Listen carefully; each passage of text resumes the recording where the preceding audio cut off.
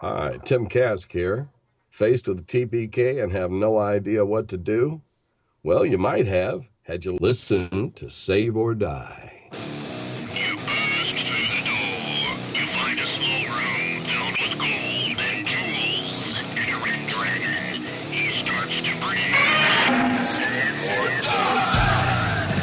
I'm on 20s like a 68 Impala. AC doesn't matter. Critical damage from my warhammer. I throw the big tin wall against every single from that cross bottom over my mighty blow. I lay 'em low, yes I lay 'em low. Welcome to the Save or Die podcast, a podcast about classic Dungeons and Dragons. Bring on your goblin holes and band of oaks, hulking zombies and bows. And oh no, no troll, don't slow me down, oh no.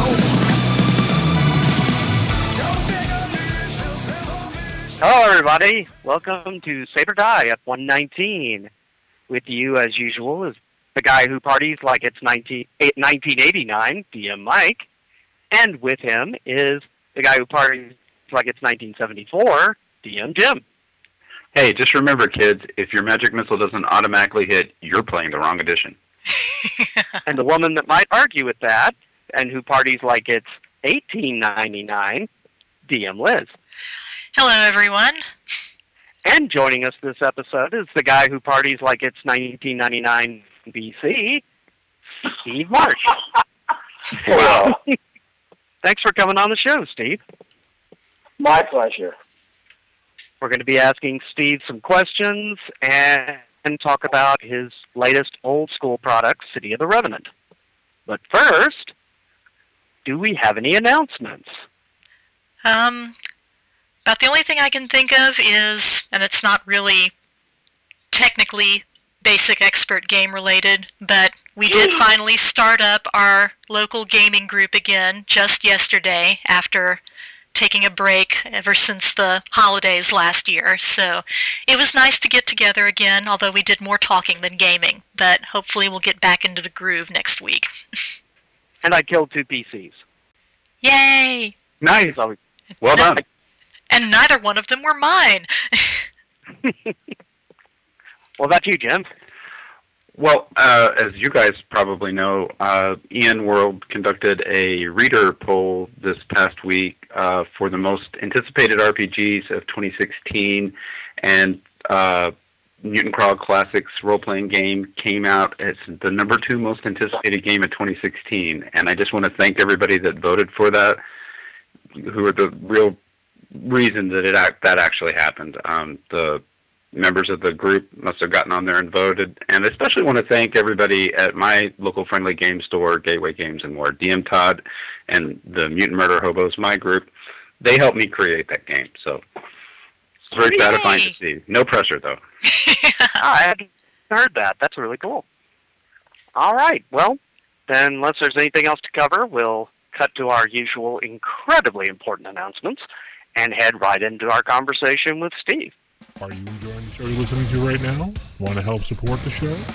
Why not head over to the Patreon site, patreon.com/WGP. That's patreon.com/WGP. And help support the network for as little as $1.50 a month.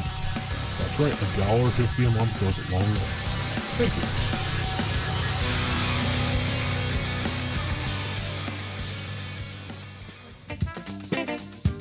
Thopus the Gnome here. The Save or Die podcast is brought to you in part by a more than generous grant from me. Don't you mean a generous grant by Lesser Gnome Games? Same thing. I pretty much run the joint. And this one too now, come to think of it. Here. Go finish the commercial for me, knave. You got it. Lesser Gnome Games and Miniatures. Available at rpgnow.com, lessergnome.com, or at a friendly local game store near you.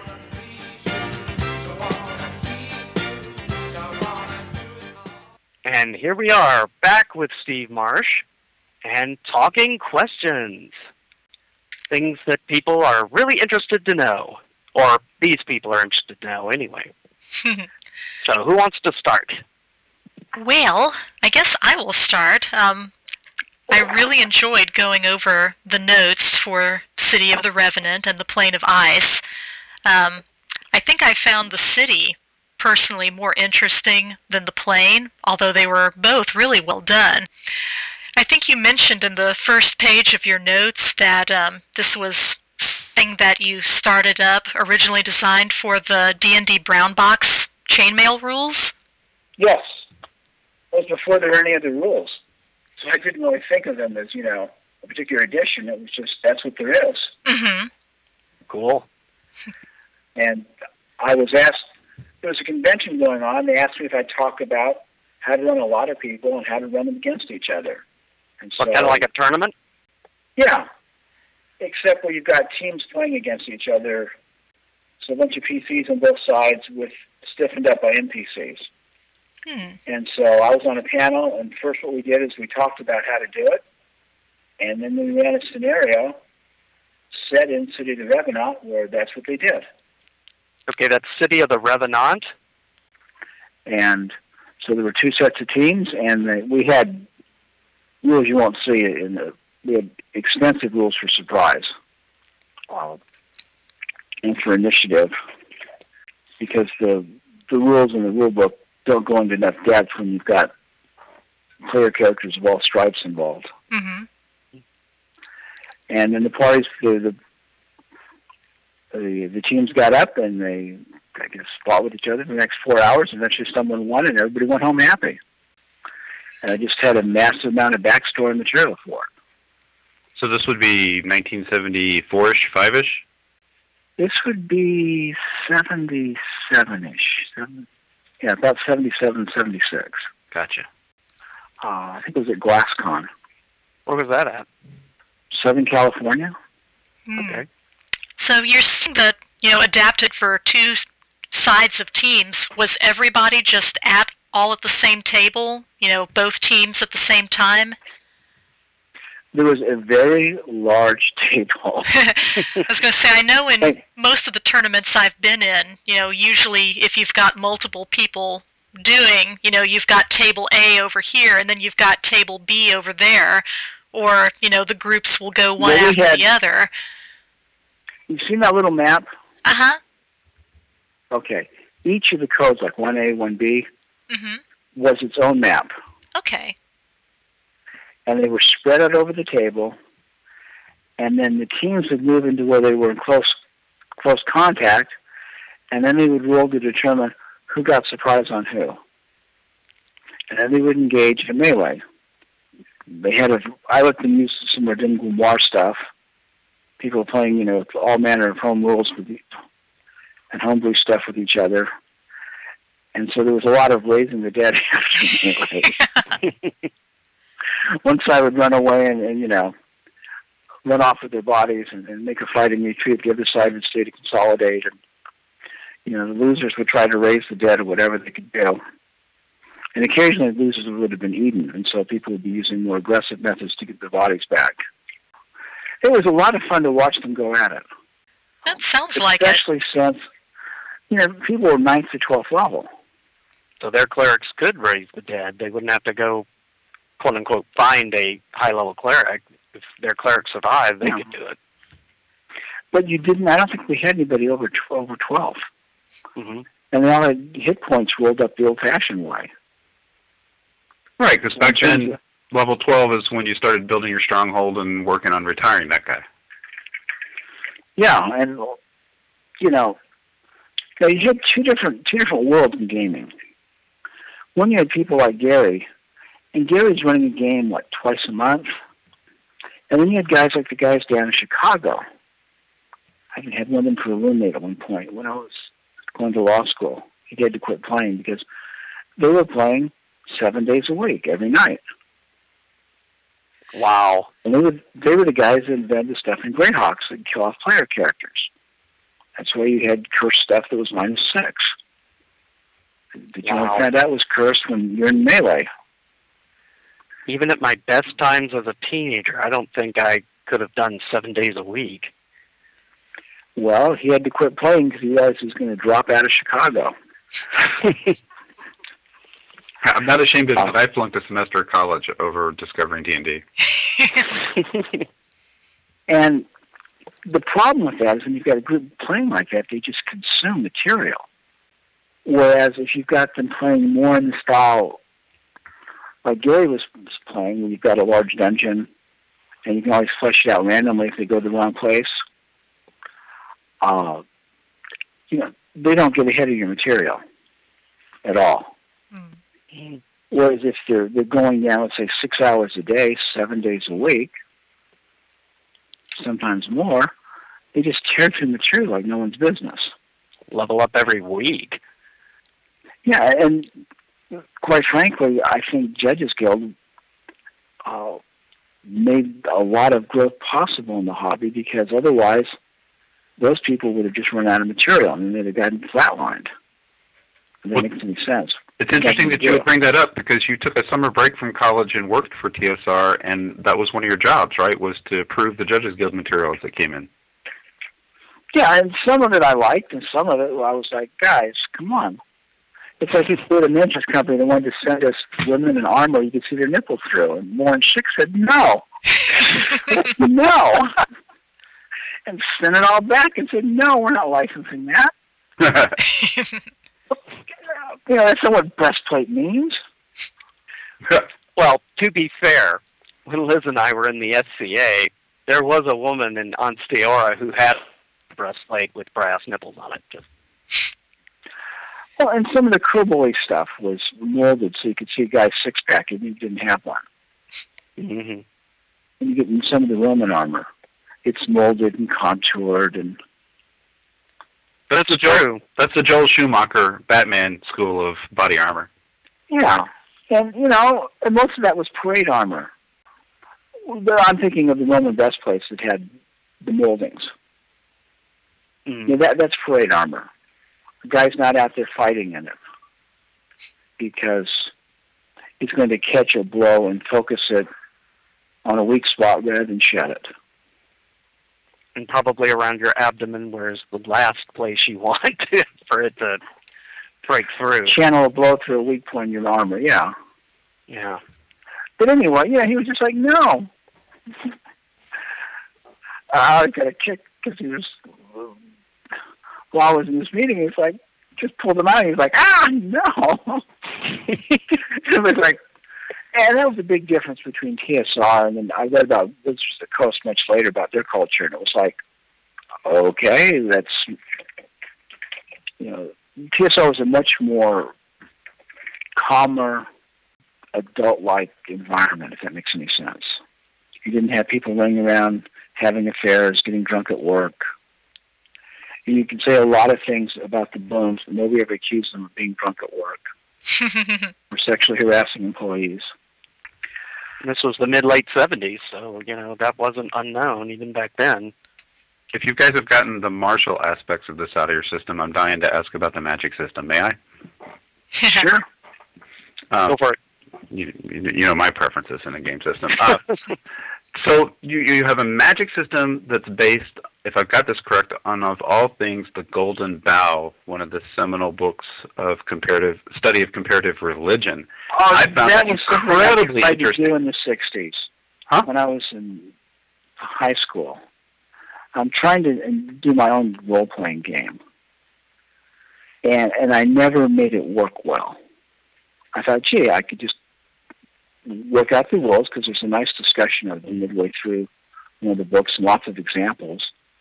And then from there, I could have an engineering approach to magic. And something that was just brilliant that Gary came up with was the underlying idea from Chainmail as magic as artillery. Mm-hmm. And the moment you make magic artillery and then special effects, suddenly you have a model and a way to calibrate the strength and to set things up that's easy to work with, easy for people to understand, and lends itself to play without driving distraction. And I'd never seen miniatures either, so I was trying to do it using individual counters on a board game. Right. And that was it just wasn't working for me. So about 69, I'm trying to do this. It's not working for me. And then I ran across Dungeons and Dragons, and Sandy Peterson, of all things, had miniatures, which I didn't actually see until we had an actual battle. And he breaks out a box of miniatures, and it's like, oh, that's neat.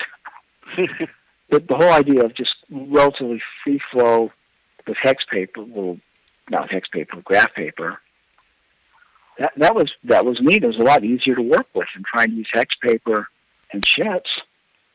And magic is artillery and special effects. That was easier than trying to make magic a form of engineering. But I'm still interested in how that connects to the Golden Bough. I was an art history minor, so I come to the Golden Bough with that background, where I know how that book links to everything from Jungian psychology to elemental symbology, artists, and things like that. But how does that connect to the magic system you got going there? That I tried to get going and failed to do? Yeah. Have you ever read Bonewit's Real Magic? I have not. Okay, he did a set of rules for Chaosium. And that's where it eventually leads if you try to do that. What you try to do is, in Fraser's book, on page 60 or 70, starts going over rules. And every so often he goes over more rules with examples. And so what you do is you try to lay out these rules and you try to build an engineering platform from them. And what you get are you get role-playing mechanics. Okay, I see.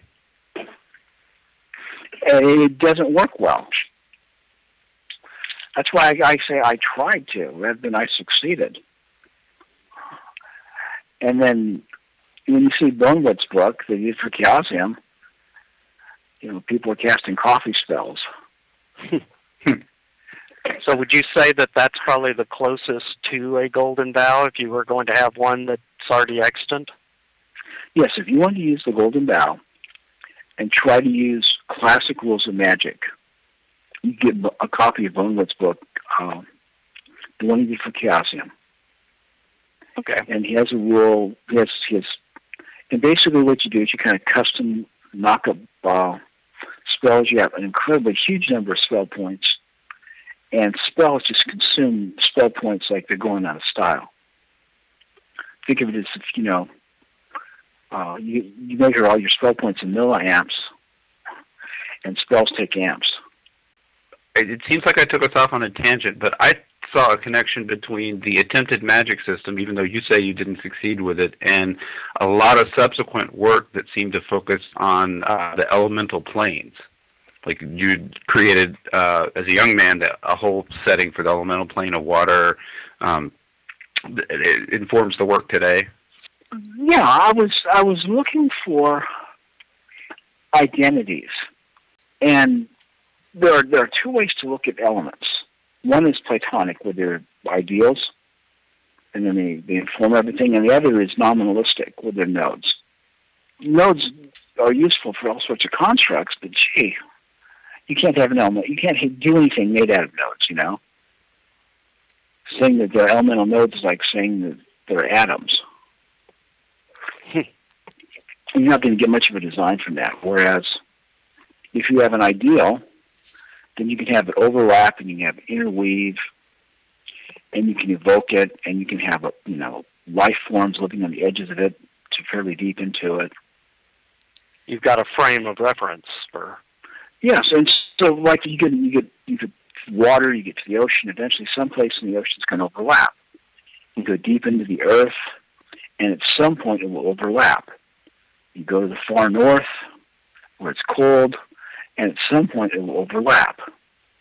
You go to the south, assuming your world gets hot enough in the south, and of course my world Shattered Norns does because it's not quite completed. It got disrupted before that happened. And you go to the plane of fire. You go into the mountains and go high enough, and you overlap the plane of air. And then what you need to do is have stuff that's truly elemental. So your love of this stuff, it's no accident that what you're describing for us sounds remarkably like the outlay of the elemental planes in AD&D. Sorry to get away from basic. You and Gary corresponding and talking about things like this. Well, yeah, I came up with the box idea. That's where you get the box. You have the box of, your 4 elements, or if you want to do five elements on each side of the box, and then you stack your physical planes up inside of it. Yeah, I think, didn't that originally get published in Strategic Review before AD&D? So It was around then, yeah. Yeah, so there's a connection. And then, I thought, we had good and evil. Law and Chaos, Gary, especially there's the Moorcock version, there's also Paul Anderson's version. Mm-hmm. Right. Where law is harmony and chaos is what's feral. And so, but neither of them, they're not really good chaos isn't a good stand-in for evil in either direction. Thank you. If that makes any sense. Well, no, when we got our alignment systems and how many points they have, we pull Liz back into the conversation. Well, I like the idea of chaos as anarchy. Yeah, I mean, the Tychism. Mike and I... It's all philosophic school. Yeah, Mike and I always argue about this occasionally on the show, and, with the whole, 3 Hearts and 3 Lions version of Law and Chaos, sure, I can understand that. But the way it wound up playing out in the basic expert rules, chaos equated to evil, which I never ever liked. So I really do think that you need to add good and evil to the whole law chaos thing. Oh yeah, I was doing that. And it's funny because it turns out Tim Kask wanted the same thing, and he'd always wondered who had prevailed on Gary in the end. And we finally got to talking about it because he was like, we overlapped in a lot of areas, but we never actually talked. And Gary had this underlying assumption that everybody else was in contact. Interesting. And sometimes people were, but a lot of times they weren't. And that's like the old joke where they used to blame things on Tim. But you could only blame things on Tim if he wasn't there when it went wrong. So do you think? Because he didn't want to blame someone was his fault. It had to be obvious it couldn't be his fault before he could blame it on him. So perhaps Basic would have been better off going with simply good, neutral, and evil than simply law, neutral, and chaos? Yeah, except you've got people who aren't comfortable doing that. But yeah, I think so. That's another way to do it. The goal was with Basic and Expert was just to keep it simple. Mm-hmm. What they had done is AD&D had, with spell components and all this other stuff, they realized they needed something for tournaments, and the whole tournament thing turned out to be much bigger than they expected.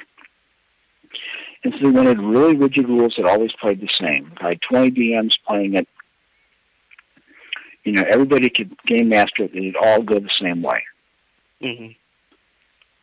So that way you don't have to, GM the tournament yourself every round. That's a legitimate concern because that's still going on today.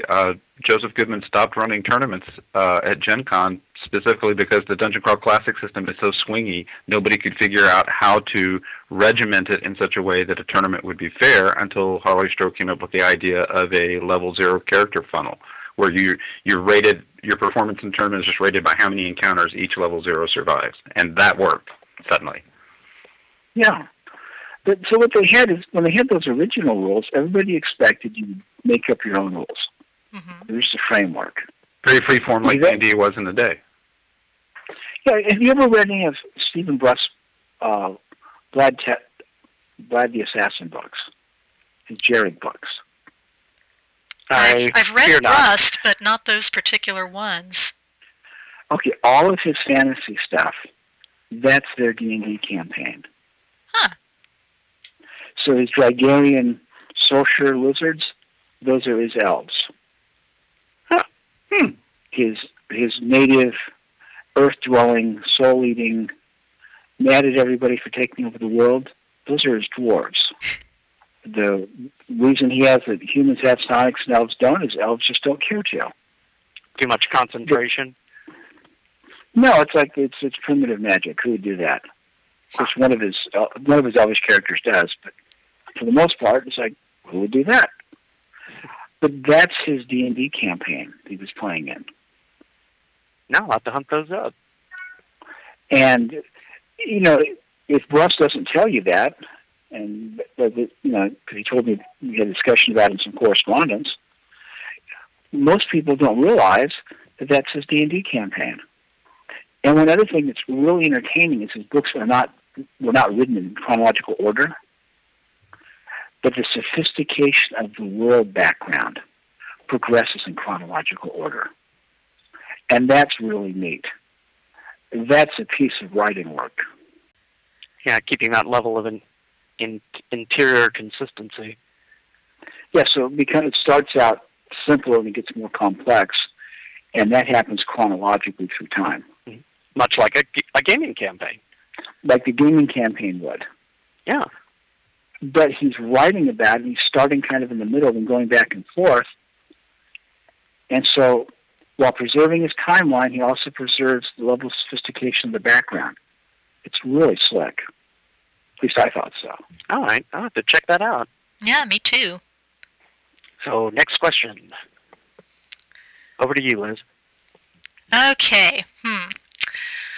Well, we were talking about Basic Expert. How much of the Expert set was your work?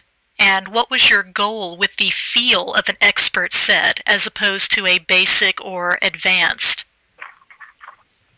It was to cover the next character levels and leave some hooks for more on. Mm-hmm. So we had like sea serpents that could be up to, you know, give a level 20 character thing to think about. There were a couple things I wanted to do that nobody else liked. I wanted to have the rhinoceroses being intelligent. I've never heard that before. That's awesome. I wanted to, woolly rhinoceros, I wanted to be intelligent. That way if psionics came up, they could use those later. If not, they could still maneuver. You can have a random encounter with something that has intelligent cavalry tactics. Well, it wasn't in the gray ooze that could potentially have psionics. If a gray ooze can have psionics, why can't rhinoceri? Well, yeah, I mean, and one of the guys at New Big Dragon actually worked out, you know, restored intelligent rhinoceros. Mm-hmm. And, you know, they coordinate, they act as units. Like you would if you were an intelligent animal that had a charge and a large horn. But I wanted to do that, and, you know, Errol Otis drew up a rhinoceros sitting in a woolly rhinoceros sitting in a lounge chair with a pipe. I was like, no, that's not what I mean. You know, I want to move more primitive than that. And the other thing I wanted to do is I wanted to have vampires degrade in steps. So like if you stake a vampire, the Revenant. Yeah, you stake it, it knocks down 8 hit dice, you know. Mm-hmm. Because if you read old literature, some vampires are killed just by killing them in the daylight. Others you have to stake them. Some you have to cut their heads off and stuff them with stick garlic down their throats. And some you burn the ashes and bury them in a crossroads. And obviously each of these things must have, you know, knock down a few steps off the vampire. So the tougher the vampire, the harder it is to kill that way. And so that's a little bit too complicated. But what happened is I wrote it, and then Zeb Cook edited it. Mm-hmm. And quite frankly, editing is about 4 times the work than writing it, especially with the tools we had back then. And you guys, you know, edited that thing so you could interleave it with the basic set. Yeah. So how much did the two of you really talk? You know, say when he was editing, and you know, was it just I was you? back in law school when he started editing. Mm-hmm. We didn't talk at all. that has got to be. It's too bad you weren't in law school and you weren't in high school, because that would be the all-time great "What did I do this summer?" report. I wrote expert basic D&D. That's what I did this summer. I wrote for levels 4 to 14. What did you do? Yeah, I mean, Tom had done the first, and then, you know, they needed someone to write the second. Everybody else was busy, so I sat down and wrote it. And they wanted to be consistent with and not go too far, but, consistent with the brown box stuff. And the idea was you'd have something you could play with. A little bit more open and, and we got rid of a lot of the accretions that the first edition, expert set had. Pardon me, not expert, but advanced. AD&D stuff, we stripped out a lot of that. And we came up with a way to handle elves. Elves originally what happened is you had the same character, and it could be a fighter or a magic user from week to week, depending on what you wanted to do. Because it was some miniatures gaming, and this week could be a magic user, this week it could be, a fighter. Here's your magic user mini, and here's your fighter mini. Yeah, and what you were doing was you had a unit for your military that you could switch off. You could switch between. Mm. And that just, and then people wanted some sort of combination of them all, at the same time. Mm. I love that this was an intermediary step, that Holmes Basic was written just to introduce people to the game in some way other than trying to be taught to play, which you would have to with the brown books, and then go to AD&D. That's Holmes. Then your set is still there to reconcile with and not contradict the brown books. And then by the time you get to the next version, Frank's version, okay, no, this is its own game. Yeah, because we were trying not to make changes, if that makes any sense. Or yeah, we're trying to express it with a little bit more text, a little bit more writing, clean up some inconsistencies. Compatibility, basically. Yeah. Mm-hmm. The basic set that Holmes did was just, okay, I'm going to do this better. Without any real other integration. It was just, we're going to do the brown box stuff better. And then AD&D was, okay, here we have nice, clean rules that cover everything. Mm. And, this is the next step.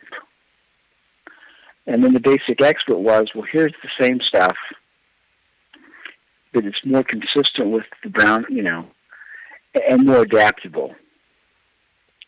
You can take this and do what you want with it. I love my brown books and Holmes, but if there's any type of quote-unquote D&D that I'd want to give to a totally new person, it would be the Molde Basic and the Marsh Cook Expert. Well, and Tom and Zeb had both taught college. And so they taught people. Well, that makes sense. Now, Holmes did an improvement, don't get me wrong, but I think Mulvey was even clearer in a lot of ways. Well, I think even Lewis would agree. It's hard to break out of the rose-colored glasses of nostalgia when it's the system you started with, because there was a point, not that many years ago, when I would have said I loved first edition AD&D because it was rules light. Well, it was rules light because we didn't use 90% of what was actually in that book, right? I was taught to play, but my perception is completely different than the reality. Yeah, and I still love my Holmes Basic, but I will be the first to admit it can be hard to find what you're looking for in that rule book. And when I was playing, they were just rules. Yeah. They're all the same. People didn't really distinguish a lot. Yeah, I've mentioned that on the show before. It's like back then it was D&D. Something came out, you used it or you didn't. It doesn't matter what the label said on it. And there was just a really heavy, at some levels, attitude that every campaign was a homebrew campaign. And the books were just something to launch it from. We struggle with that sometimes on the show, Steve, because coming up in that era, we're all do-it-yourself guys, right? And that was the mindset that Gary wrote for at that time. But then there was a shift where, okay, here's gazetteers, here's campaign settings, and things got more and more complex. And an entire generation of gamers came to it from that time period. And a canonical base? Yeah. Yeah. Well, people wanted it. Yeah. It's kind of like Gary wrote that article about dwarf women with beards. And he thought, surely that would cause people to realize that he was just another guy. Yeah. And that this was not ex cathedra. That move. And instead, it was like, this The is debate ex rages cathedra. to this day. This is the voice of God speaking out of the ether.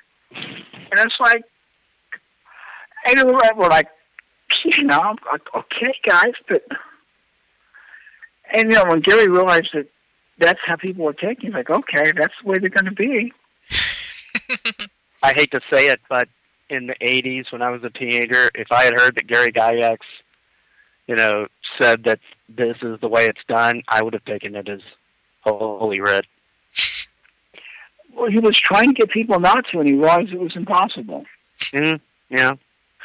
But he was surrounded by people who were adults and who had their own ideas. And so often he'd encounter people that were like, well, I'm better.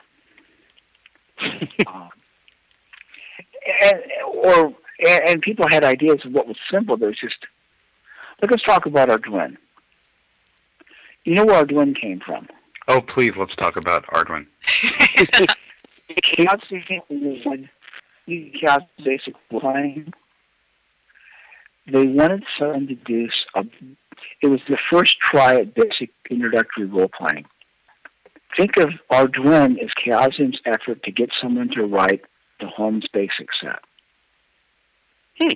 I didn't think about it that way, but yeah. It's a lot of things, but that's not what it is. That's not how it turned out. That's not what they got. But it's what they tried to do. Yeah. Huh. But, and Dave Hargrave, about to lapse into a Texan, which is bless his heart. Bless his heart. Which can mean anything from, I wish him the best, I'm completely puzzled, to all sorts of other things. In this case, it's like, I'm not sure what possessed him, but he wrote Arduino. In response to requests, it's kind of like, have you read any early Elric and Melniboné stories? I don't think Elric? so. Yeah, I've read a few. He's an inhuman sorcerer with a soul-draining sword. Yeah, I could never He's get an into albino. Elric. He's got all sorts of problems. Very emo. Did you know that Michael Moorcock wrote Elric as a Conan clone? The anti-Conan? Yeah. But it was intended to be like Conan. That's as close to Conan the Barbarian as Michael Moorcock could get. Really? I thought he was trying for, the anti-Conan. No, his editor had asked him to do the anti-Conan. Oh, okay. He misunderstood the editor, and he tried to do a Conan-like character. But Michael Moorcock, a Conan-like character means he's got a sword. Conan's human, this guy's not. Conan hates sorcery, this guy... depends on it for his life. Yeah. Conan doesn't like evil eldritch things. This guy is evil and eldritch. Conan worships a distant god. This guy summons his god to have snacks. Conan started as a nobody and ended up becoming a king. Elric starts as an emperor. And he ends up a what? Yeah. Yeah. Yeah. And it's like, and Moorcock, I was reading an interview he gave on it. He's like, well, the guy, his editor was pleased with it. He said, you really hit what I wanted. And, I'm saying, yeah, do my best to write something like Conan. So, obviously it wasn't, but, that's what he did. I love this whole discussion because this happens all the time with any art. The artist brings to it what their intentions are, but then the viewer, or in this case, the gamers, come with their own set of expectations and their own history and baggage to it, and can walk away with something completely different. Well, and Dave Hargrave did not produce a basic, simple, low-powered introduction to role-playing, even though that was the goal. And so he went on and published his product, and Chaosium eventually got the little basic role-playing stuff they had, which is a real simple introduction to the D100 system. Steve Perrin obviously did a much better job than Dave Hargrave did at basic introductory low power stuff. But it's just funny to think that's what Dave was trying for. Mm-hmm. So, here we have a monster with 400 hit points, or 400 hit dice. And it's like, okay. And there's so much stuff in the hobby that has a genesis like that. It's like, Arneson's idea with mages is they'd go up levels by learning all the spells at one level. They have literally had to get all the merit badges to go up and rank. And everybody would have fixed hit points. Ouch. Yeah. That's I remember illegal. Arneson actually published his rules. Is that Adventures in Fantasy? Oh, somewhere. I remember seeing them. Mm-hmm. There was TSR had a library back in the main building that nobody ever looked at, and they had a copy of it back there. It was memo, but that's back in the day when there was really high-quality memos available. Calvin did some incredible stuff with high-quality memo. And he had a multicolored memo set. And, this is what he intended. And it is just so dramatically different from D&D. It has fixed hit points. He didn't believe a human could ever take on a dragon. I mean, his system never could. Mm-hmm. You got 6 hit points, it can breathe once. It'd make everybody be a lot more cautious, I'd think. Well, yeah, and in Blackmore, there's some, systems for rolling and hitting various parts of the body and stuff, and that was Arneson's system. Mm. And, he was he even gave him some interviews, like one that was published in the Calvin's magazine about how D&D was nothing like what he had envisioned. Yeah, I think I read that. And then, later he realized that was probably not the best thing to say if he wanted to get royalties from it. Well, Steve, I have a story to share with you that touches right on this thing. I was doing research for this, and I thought to call Tim up and just check what I thought I was learning online, because you can't really trust Wikipedia and things like that. And Tim was there, Yeah. So I'm running what I think is my little research list down, and I had come up with that you had created an elemental plane of water setting, sent it into Gary, and a lot of that was the basis of the underwater adventure section in the Blackmore supplement. And Tim's version of this was, well, no, not really. There were a lot of notes that we compiled. Steve's could have been part of that, but mainly it was just, some monsters like the Zohagan. And then as an aside, he goes, and Dave had a conniption when he saw that included, because he thought Blackmore was going to be all him. Yeah. He said they flipped out over your creatures being included. But there wasn't enough page count. And Gary was trying to get a complete page count product. Now, something you'll find out talking to Tim is that what Gary did is stuff would come in, and Gary would stick it in the big basket of stuff. And when I mentioned he often assumed people were talking to each other even when they had no contact at all. Mm-hmm. And so stuff would go in the big basket of stuff, and then Tim would find out where it came from when it came time to put the credits on the supplements. And he wouldn't actually be told which particular piece came from. So there'd be a big pile of stuff. And then he and Gary would talk about it, and Tim would try to edit it together. And then Gary would say, oh, by the way, these people need to be in the credits. Which you are, is one of the thank yous. Yeah. Yeah. Which, by the way, once I found out about the elemental plane of water, I had always wondered, it's like, there was the aquatic ghouls, aquatic ogres, that sort of stuff. And I was like, why go to all that extra effort for what's basically just a part of the world? But it wasn't originally designed as part of the world. It was designed as its own elemental plane. So that makes a lot more sense to me. A lot of detail got lost because I'm going to be polite about talking about this guy, Steve Marsh, who has a terribly terse style. Sometimes I get very verbose, but often I'm terribly terse. And the result is, for example, nobody thinks, when you think of the seagulls, you don't think of them as, having long fins running along the sides of their bodies, pale green in color, gaping jaws, and sometimes running with heels. And there's a lot of stuff like that. It's all my fault. I had someone who said, "You realize suddenly that terseness was part of my style." There's a collection of monsters that includes some of the stuff from my Dream Realm materials. I said, "Gee, that's part of your style, is terseness." Speaking of your creations, there was some discussion of the idea of a mystic character class, and yes, I was curious,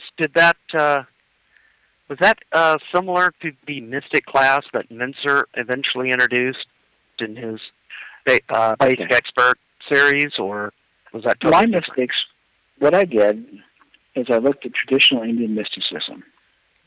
And you have the chakras, and those each line up with the major powers. Mm-hmm. And you have all these minor psychic powers. And so what I did is I said, you don't have a psychic character class. I'll call them the mystic. And they'll have level names like Guru and Satguru and Saint, and, I'll give them body hardening so they have some sort of offense, so they can melee like everybody else does. Then they'll get these powers, and they'll get more every level, and, it'll work this way. Mm-hmm. And so I submitted a character class. I actually typed it up. And that went in the basket of stuff, and the next thing you know, it ends up being the psychic powers. The other character class they were working with was called Divines. And I'm not sure who did it, but they wanted mental attack and defense systems. And it did not make a character class by itself. It worked. So I was talking, the New Big Dragon was working on their psychic supplement. I thought, what you could have done with Divines, which they didn't, because obviously they wanted to do something that was consistent with the original rules, you could have given them 4 types of attacks. A range area of effect, a range single target, a non-range area of effect, and a non-range single target attack. And we give them 4 defenses that work better, I built out a matrix, and I thought, you could do that. And then, one that defends you and your buddies, one that defends just you. 4 different defenses. You have a rock, paper, scissors sort of thing going on with some overlays. Okay. And so you've got a ranged attack much like an archer can shoot an arrow. And that's thing, by the way, 5th edition's done is it's given everybody ranged weapons. Everybody has them, but 5th edition play, everybody's carrying ranged weapons out. So, the goblins come at you, and everybody that's loose with their bows, their arrows, their sling, their thrown dagger, whatever. Darts, whatnot. Yeah. 5th edition is extremely balanced. You cannot be a wizard in 5th edition and upset the apple cart like you can back in old school D&D. Yeah, but also everybody does a sensible thing and carries ranged weapons. And when I was working a little bit on a 5th edition on, some glosses on it, I just gave everybody cantrips. So you don't have to carry all the ranged weapons around. And get the same effect. Yeah. And in some of the versions of Greyhawk, when you look at, this fighter fights like 4 men. He's got 4 hit dice, he fights like 4 men. Okay. That means, he rolls 4 times. And that soon went out of style. And there are good reasons for that. But, chainmail. He's a superhero. Yeah. He gets this many dice of attacks. Yeah, and when you do that, a magic user merely is getting range on it. So a magic user is firing that fireball out of the distance, whereas a superhero is doing that kind of damage up close. And what you're getting are ranged damage characters and melee damage characters. Yeah, when I was looking at City of the Revenant, is it Revenant or How do you pronounce You it? can pronounce it either way, Revenant or Revenant. Revenant. I noticed a lot of the stats and such in there was you intentionally wrote that for the old style, original D&D of hit dice, etc. That was the impression I got from the various monsters and such. Yeah, though I did tone down the actual damage they were doing somewhat, so that people could play it with the way people tend to play OSR. And one thing another thing I'll say about it is that it, just looking through it, I get the impression of this really, if I were playing through this, I would feel like I did when I first started playing D&D, because you have so many custom monsters that you just can't go, oh, look, it's a normal dragon. Okay, he can only do this, this, and this. Surprise! It's a special dragon or a special troll, or fill in the blank. You can't go in with any assumptions. One of the lists has a brass Suhagen on it. I'm dying. Yeah. A brass Suhagen. Look out, he's brass. Oh no. No, those are all guardian monsters. They're like brass golems trapped indoors, and they come out and imagine a Sahuagin made out of brass. Yeah, that's one of the reasons I made that 1999 PC comment, because of the whole module had that old Minoan feel to it all. And when you mention all the guardians, my first thought was it was kind of almost like household gods. Those aren't made out of brass, though. No. And they're rules for all the shrines that all the large buildings have inside of them. Yeah, when I got to that part, I told Liz, okay, rule 1, do not go into the shrine. Just don't. Well, yeah, and everything that's in that book is the sort of thing an adventurer would learn hanging out at the fortress, talking to people that have been in. If they actually listen to rumors, right, Liz? Always listen to rumors. If they actually sat down at a bar with some guys and listened to them talk, and actually prepared properly. I gotta ask how you ever ended up being a lawyer, because your background in literature and mythology, you sound like every art major I went to school with. Okay, couple things. You wanted to eat? Well, that's a fair point. That's a fair comment. Okay, first off, I enjoy practicing law. And I can see where that sort of empirical and logic gritting mindset would be perfect for game design. That part I get. And then my wife got me involved in the study of people who don't have visual memories. If I have a visual memory of something, I have very few, and I've actually looked at pictures and compared my memories, and my memory is less than 1% of what's showing up on the picture. And so I envision all this stuff, and I don't have a really good memory for flavors, even though I've done a lot of cooking, a lot of flavor matching. And I have to, when I do that, I'm doing it from the evocative feeling I get from the flavors rather than the flavors themselves. My wife's my daughter, I was walking by her, said, "You can say that again." My wife's very concrete. The whole family's engineers. I'm very abstract. All right, well, is there any other projects you've been working on recently other than City of the Revenant? Well, that's one of the things I'm going to do for NTRPG Con. Mm-hmm. And I'm working on the second part of it. And then I'm also going to do Across the Sea of Stars, which will take people from the big city on the mainland to the port city where most things start, over to star strands, and into the Plane of Fire. One extreme to the other. Well, yeah, I mean, and City of the Revenant really doesn't need Plane of Ice, but it's kind of like what I did last year, really did need the Plane of Shadow. Mm-hmm. But, I figure I'm going to get the planes out there. What the heck? Yeah. Well, I think the various elemental planes haven't been used as much as they really could be for adventure locales and situations. I'm glad you brought that up, Mike, because there's a question I'm dying to ask. Yeah. I read, Steve, that in the early 80s, you and Gary were collaborating on what was planned to be a hardback AD&D book called The Planes of Existence, but it happened to be right at the time that Gary was ousted from the company, and so the book was never published. What can you tell us about that, and did any of that end up being in what they did finally publish, which...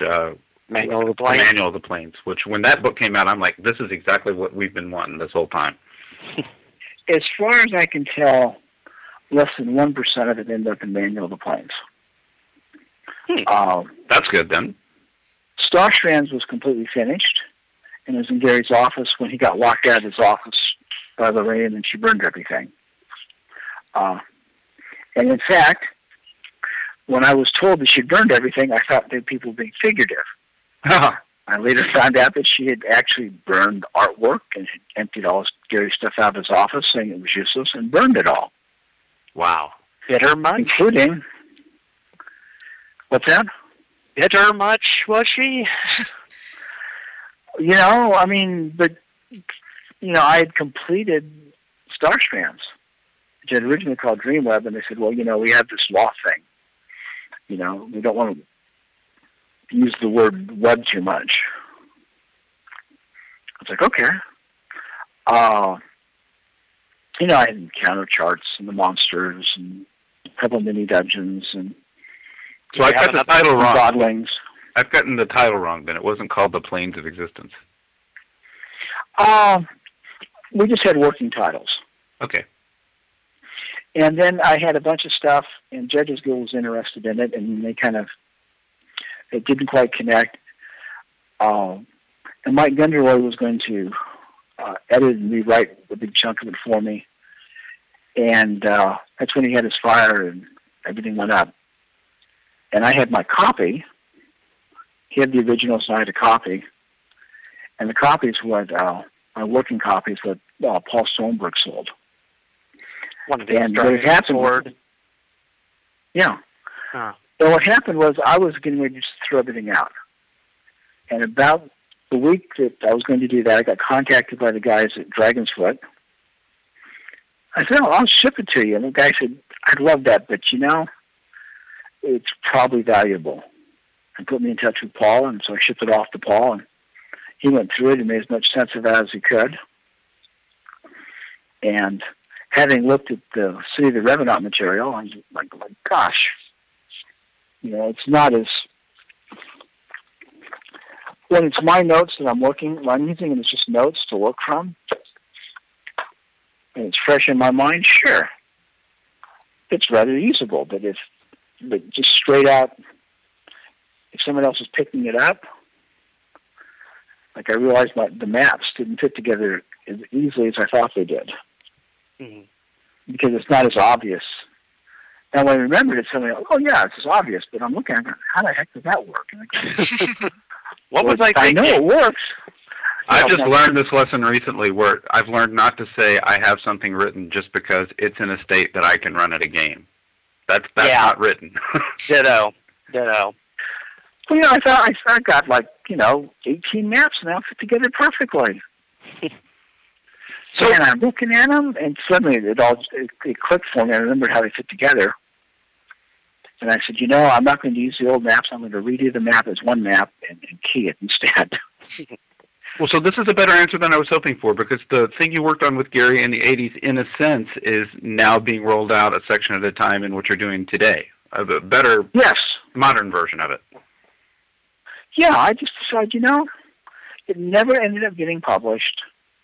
The deal was TSR could use all my stuff, and in return they published my book. Deities and Demigods, Jim Ward was making $50,000 a month off that for a while. Mm-hmm. Well, one of the scenarios in City of the Revenant, the Year Quest, the shaman story, you talk about the dream realms in that one. Is that going to be something that comes out and has its own supplement? Because it sounded really fascinating. Yes, and pieces of that have been used in what I did the last 2 years at NTRPG Con. Mm-hmm. I've had people go through Dream. And I will eventually, and I fleshed out pieces of it, and I'll flesh out some more. The basic idea is what you've got positive energy and negative energy. All right? Mm-hmm. Negative energy takes you down. If you want to go down toward neutral evil, takes you down. Positive energy takes you up. As you go down levels, you get decays. As you go up levels, you get ideals, like the ideal cat. You know, and at some level, ideals are gods, and the dream realms are the entryway to that. You can almost think of the dream realm as the entryway, you know, like the astral realm. Mm-hmm. But it's This is sounding very Neil Gaiman, Alan Moore-ish. yeah, except I was doing it before they started writing. And no offense to Alan Moore, but almost everything he does eventually turns out being really depressing at the end. I mean, he's an awesome writer, but... But yeah, but when your starting point is comparative religion, everybody ends up in the same general area. Yeah, well, see, what I wanted to do in, like, 69, when I was thinking, I thought, you know what you ought to have is two worlds. Both of them want more magic, and they're both seeking, you know, another level of existence that's got more magic in it.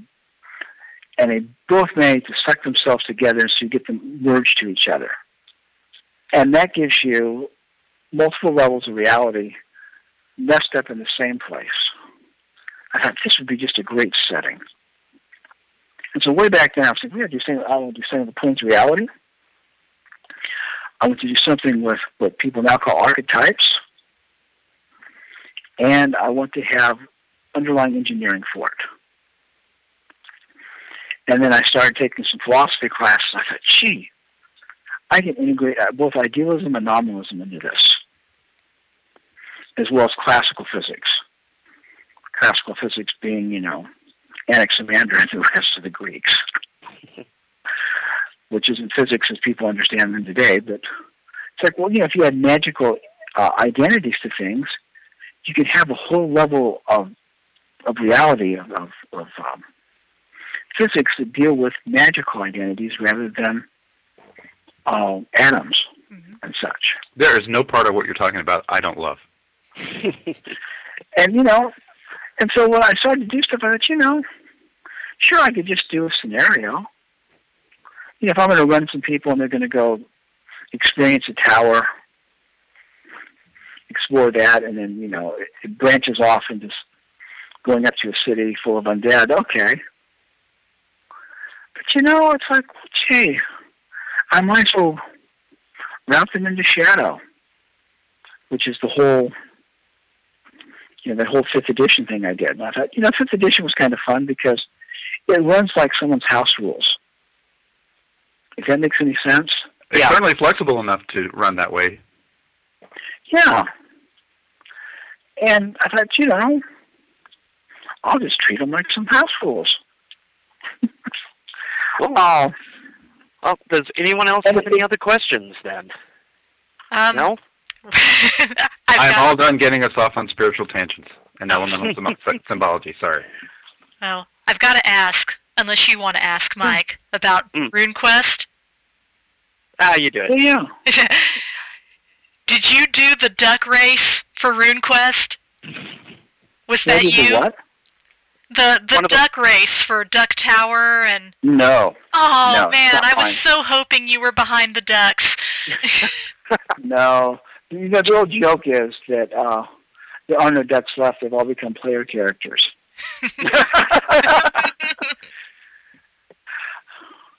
Well, I mean, who wouldn't want to play an anthropomorphic duck? I mean, come on. No, I did come up with homeopathic hit points, which is basically you have a hit point pool rather than hit locations. Mm-hmm. Okay. And you say, well, that's just a result of people being tied to the man rune. It speeds stuff up, and there's a whole bunch of stuff done that way.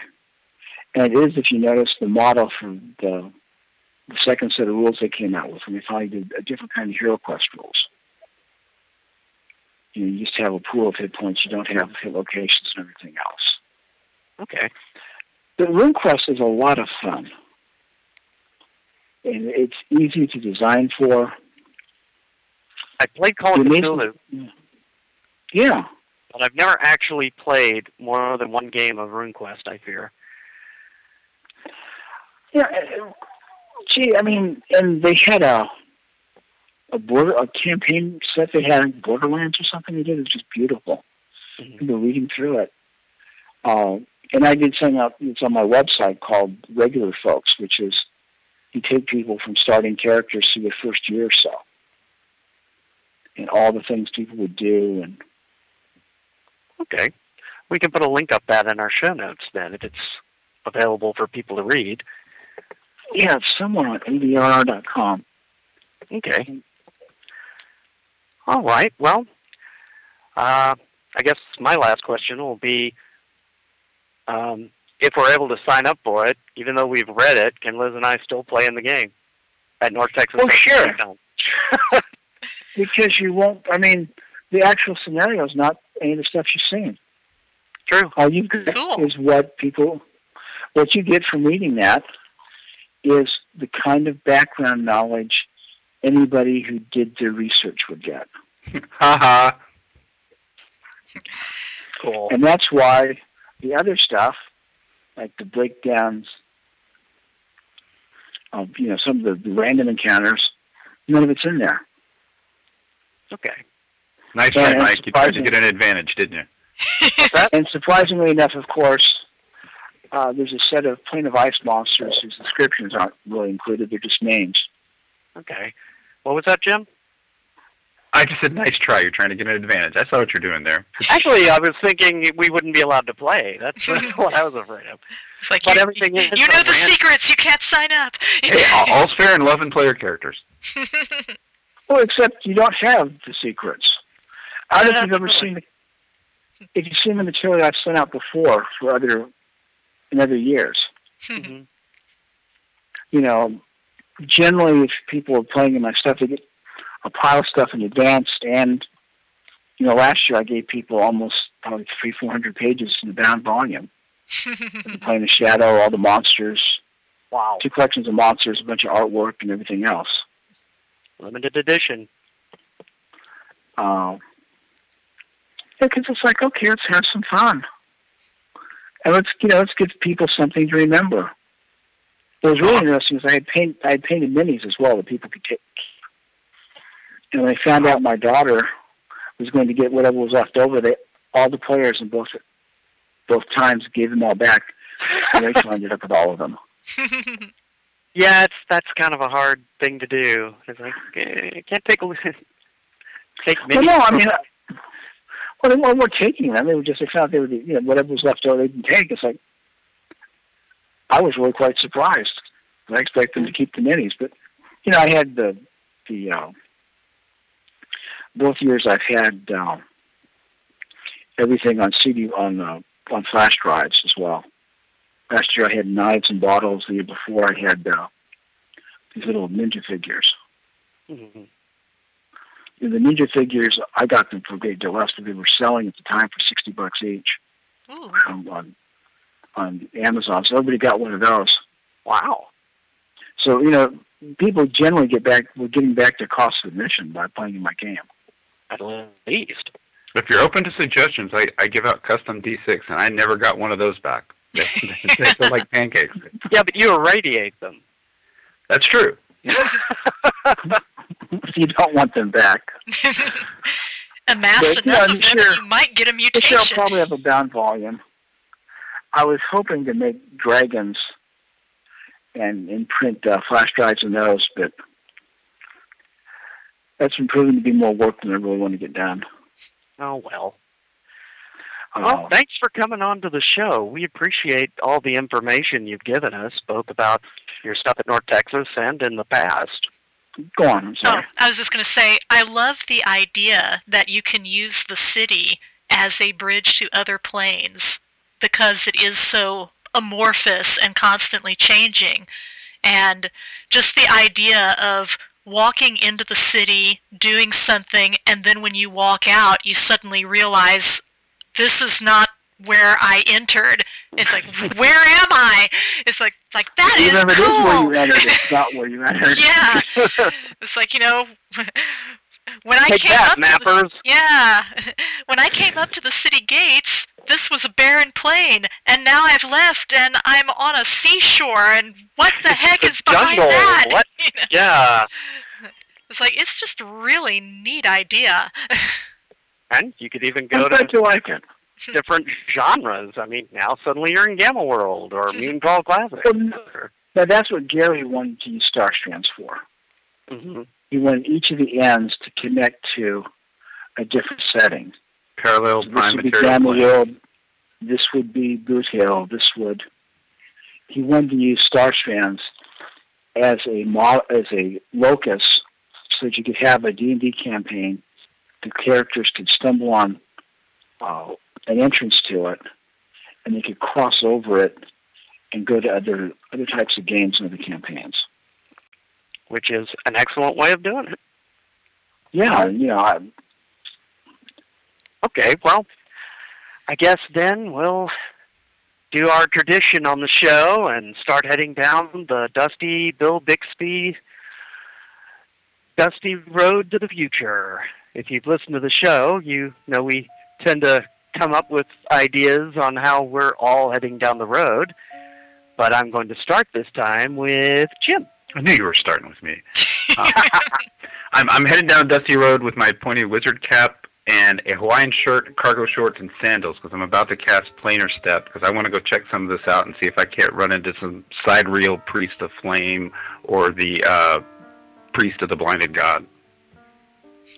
All right. And how about you, Liz? Well, I'm running down the dusty road because I'm being chased by an animated cloak prong that is trying to spear me in my cloak. Ow! just give up the cloak and you'll be okay. No, it's mine! How about you, Steve? I'm about to apparate to where my dinner is. Well, best reason of all. And That's the best use of plane shifting. and I'm going to walk down the dusty road, but first I'm going to wash my feet in this convenient foot washer with just a little odd green color on the side, but I'm sure it'll be fine once I wash my feet in it. You were warned. Well, thanks again, Steve, and we look forward to having you back on the show sometime in the future, and certainly seeing you at North Texas, if nothing else. My pleasure. You have a great evening. Thanks. You too. Goodbye, everybody. We'll see you in 120. Goodbye. All right. Bye. See you, York.